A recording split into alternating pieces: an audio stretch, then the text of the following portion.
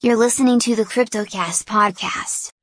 Welcome to the Crypto and Blockchain Talk. Hello. Hey. Guten Tag. Aloha. Hola. Shalom. Hello. Namaste. Ni hao. Privet. Hello. Salut. Yassas.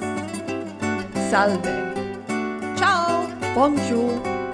Our podcast talks about the latest trends in the worlds of cryptocurrencies and the blockchain. Hello, everyone, and welcome to this week's edition of Crypto and Blockchain Talk, where today we're going to be covering the history of crypto fundraising and the first ICOs, all the way up to today's hacks and scams, in a light overview. Many people are asking us exactly how did ICOs get started, and what's the state of some of these ICOs, and why has it become the fact that not all ICOs are completely legitimate? Well, there's a good reason for this, because regulations around the world vary, and even though they are tightening up in most places, we still have a long way to go before we reach perfection. In other words, where there is a worldwide consensus on how ICOs need to go forward in order for investors and people who want to participate in ICOs and in general holding of tokens and coins will be protected. So let's first go over ICOs and their history. Because for the last several years, as you may or may not be aware, ICOs have been the mechanism of fundraising by companies who are selling their cryptocurrencies as a way to invest in their projects. Cryptocurrencies that are created by companies for raising funds, whether an idea or a developed product, usually come with a promise of a good return on the initial investment, and could even include bonuses such as the ability to purchase or participate in the company's products or services with little or no fees as a reward for being a participant in their ICO. With the crypto markets consistently doubling in value every 6 months until 2018, it made a lot of sense to invest in cryptocurrencies, and in many cases it still does. Many people have gained from these market conditions, quickly doubling their money, and in some cases seeing their investment grow by over 1,000 or more %, only to then turn around and reinvest it in other projects of interest to them. Now, although many people have made gains in the crypto sphere, many have not, or even worse, been scammed out of their original investment. Rookie investors have been sorely taken advantage of, with over 90% of the ICOs in 2017 having never delivered on their product. That's 90% of the ICOs in 2017. And they were pegged as outright scams from the start. The projects that did deliver, however, were so profitable for ICO purchasers to buy into, the other losses didn't even matter. It was a roll of the dice. In 2018, the exact opposite has rang true so far. The market has not doubled so far this year, returning to mid-2017 levels, or an 80% or more collapse, which has happened before. And for hardcore crypto investors, this is really no big deal. Several top 100 coins are down over 90% or more from their end of ICO price, and investors who expected to continue quickly selling off for high profits are now left in a hodl, or hold on for dear life, position, waiting for their coins to make gains in the marketplace. Despite an incredibly bleak present situation, long-term outlooks are higher than ever. More and more companies are entering the crypto space, tokenizing their projects, and seeking funding from the community. Regulations have passed in most countries to give more legitimacy and protection to people. Fewer projects are built by just a couple of friends in a chat room, and more projects are established organizations with full-time employees, marketing teams, advisors, and working capital. If we learn from the mistakes and carelessness of the past and take note of the best ICO projects and their blueprints, then 2019 does look promising. Let's take a deeper look into how we got to this point in time. The first ever ICO was Mastercoin in 2013 by J.R. Willett, who allowed users to create their own custom currencies by using a protocol built on top of the Bitcoin blockchain. He wrote a white paper and managed to raise $500,000, making this the first ICO ever. After that, it was a eureka moment, and others began writing white papers with coins and tokens attached to their development.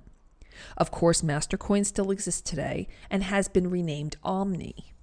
The exact timeline of ICOs after that was not tracked for a while, but the biggest splashes in 2014 were MadeSafe, which hauled in $7 million, and Ethereum, which made $18 million, and it all escalated from there. In 2017, ICOs like Tezos, Bancor, and Status were pulling in over $100 million each. The start of 2018 saw even further astronomical gains. Telegram raked in over $1.7 billion. The Petro, which is Venezuela's new national currency, took in over $700 million. But the reigning and defending ICO champion is EOS, closing their year-long ICO with over $4 billion. Major crypto projects are now attracting real investors with massive wealth who are gobbling up massive amounts of crypto tokens, making decentralization in some cases little more than a marketing gimmick. Decentralization isn't always important, contrary to what many crypto purists believe. If it is important to you that the community controls the project, you will need to research your prospective ICO to see if there was a private pre-sale and what amount of cryptocurrency was allotted to early investors. If only 1% of the coins were sold in a pre-sale, then that's a very acceptable amount of centralized wealth.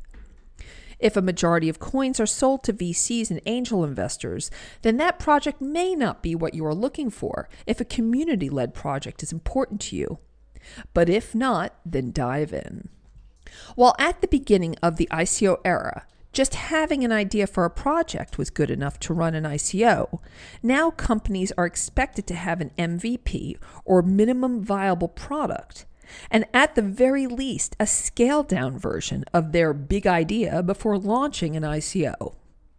This proves that they are serious about the project and not trying to pull an exit scam. A working prototype is a normal standard before asking investors to invest in any company, regardless if it's in the crypto world or not. And more ICOs are working in this direction in order to complete a successful ICO. Even though in 2018 we did see some astronomical gains in terms of ICOs, in many ways it's been a brutal disappointment.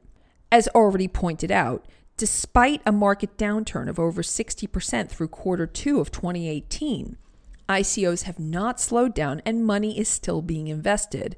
But not everything is a winner. So let's look at some of the worst losses through the first half of 2018. There are many winners as well, but in this podcast, we're going to look at the top hacks and scams of 2018. Protium is the smallest scam of 2018, allegedly only hauling in $11. Not 11 million, just $11. Their white paper detailed plans to change how the prices of fruits and vegetables are looked up in grocery stores. After only being live for a couple of days, their website disappeared, leaving a blank white page with the word nice. BitConnect, by contrast, is one of the most widely known projects that duped many people. At one point, this Ponzi scheme had a market cap of over $2.6 billion, putting it in the top 20 coins at the peak of the market at the end of 2017. In January of 2018, it suddenly shut down amid growing legal pressure and government investigation. The coin value plummeted from over $400 down to $30 in one day. The website remained open for withdrawals, though most of the balances were now next to worthless. Still, some deny the fact that this project was a clear Ponzi scheme and continue to trade these coins in case of a later resurgence. CoinCheck is a Japanese exchange that was hacked for 500 million NEM tokens, which at the time was worth 530 million US dollars. They have been investigated by the government to determine how this happened and how to pass new regulations to prevent it from happening with other exchanges. Across the world in the Ukraine, in a different example called spoofing, a Ukrainian hacking team used Google Ads to attract users to fake sites that mirrored blockchain.info, using malicious software and deception to trick users into giving up their wallet addresses and private keys. They have stolen over $50 million in Bitcoin from people who were unsuspecting and genuinely looking for good projects to invest in. In an example of mismanagement, MiningMax was an Ethereum mining project that raised a whopping $250 million US dollars from investors. The project seemed legitimate for a couple of months and even provided users with decent returns initially. After a couple of months, it was clear to everyone that MiningMax's business model was completely unsustainable, and the company was not designed to last long in the first place.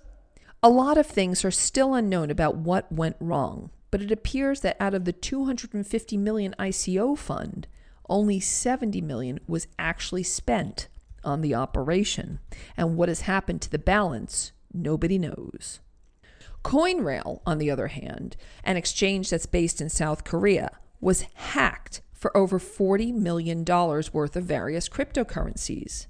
In a blog post that was found, it was suggested that the hacker may have stolen up to 1,927 Ethereum, 2.6 billion NPXS, 93 million ATX, and 831 million Dent coins, as well as a significant amount of 6 other coins. Lastly, as an example of a possible scam and victim of hacking is Verge. Now, Verge is a unique case because they have been labeled a scam, depending on who you ask, and also the victim of a hack. Now, proof of a possible scam has been documented in many articles, which you can find easily by just Googling Verge. Now, since many people have very little idea in terms of Verge's hacking problem, hackers decided to target their blockchain looking for holes to exploit, and they did. And for 3 hours, they mined every single block on their blockchain, stealing over $3 million US dollars worth of coins. The developers struggled to come up with a fix and accidentally hard forked the whole chain. And what's worse, the fix they came up with also didn't work. The hackers continued to be able to mine all the coins, and this is not an isolated case of Verge getting hacked. The die-hard Verge community continues to believe that this project will eventually deliver on its promises, and that remains to be seen. Another exchange that was hacked was BitThumb, who was hacked for $30 million worth of various coins. Shortly after the attack, BitThumb announced it would refund users who were affected by the hack. One of the biggest scams of 2018, of course, was Pincoin, where Vietnamese investors put a whopping $660 million US dollars into Pincoin, only to have the 7 members of the company pull an exit scam right after the ICO, never intending to work on the project. They left the country with nearly $100 million apiece. There have been many more hacks and scams which have happened this year, and no doubt we haven't seen the end of it all. But it is important to realize that when a coin is stolen from an exchange, it is often dumped right onto the market, flooding the supply and causing the price to drop considerably. Usually the price will recover, though the time it takes depends on the size of the hack. However, when a coin is revealed to be a scam, it loses all of its value, as the platforms and partnerships will never be made. Some of the larger scams in history, like BitConnect and Verge, continue to be listed on exchanges, and their communities push volume around to keep the hope alive of recouping something for their investment, which of course means that they may be helping in the duping of new investors into taking on the rest of the loss. It is important to remember, caveat emptor, let the buyer beware. In closing, I would like to thank you for listening to this week's episode of Crypto and Blockchain Talk. We have a full library of episodes, if you haven't listened to them all yet, which are available on www.cryptoandblockchaintalk.com. And you can also join our Twitter and Facebook channels. And we certainly won't stop you from joining our Facebook and Twitter channels and even leaving some favorable posts. If you have any further recommendations or ideas of what you would like to hear on Crypto and Blockchain Talk, please write us at education@savvidigital, that is SAVII digital.com. We would love to hear your suggestions, and we thank you all for listening. Bye. Thanks for listening to the CryptoCast podcast. Stay tuned in for more episodes.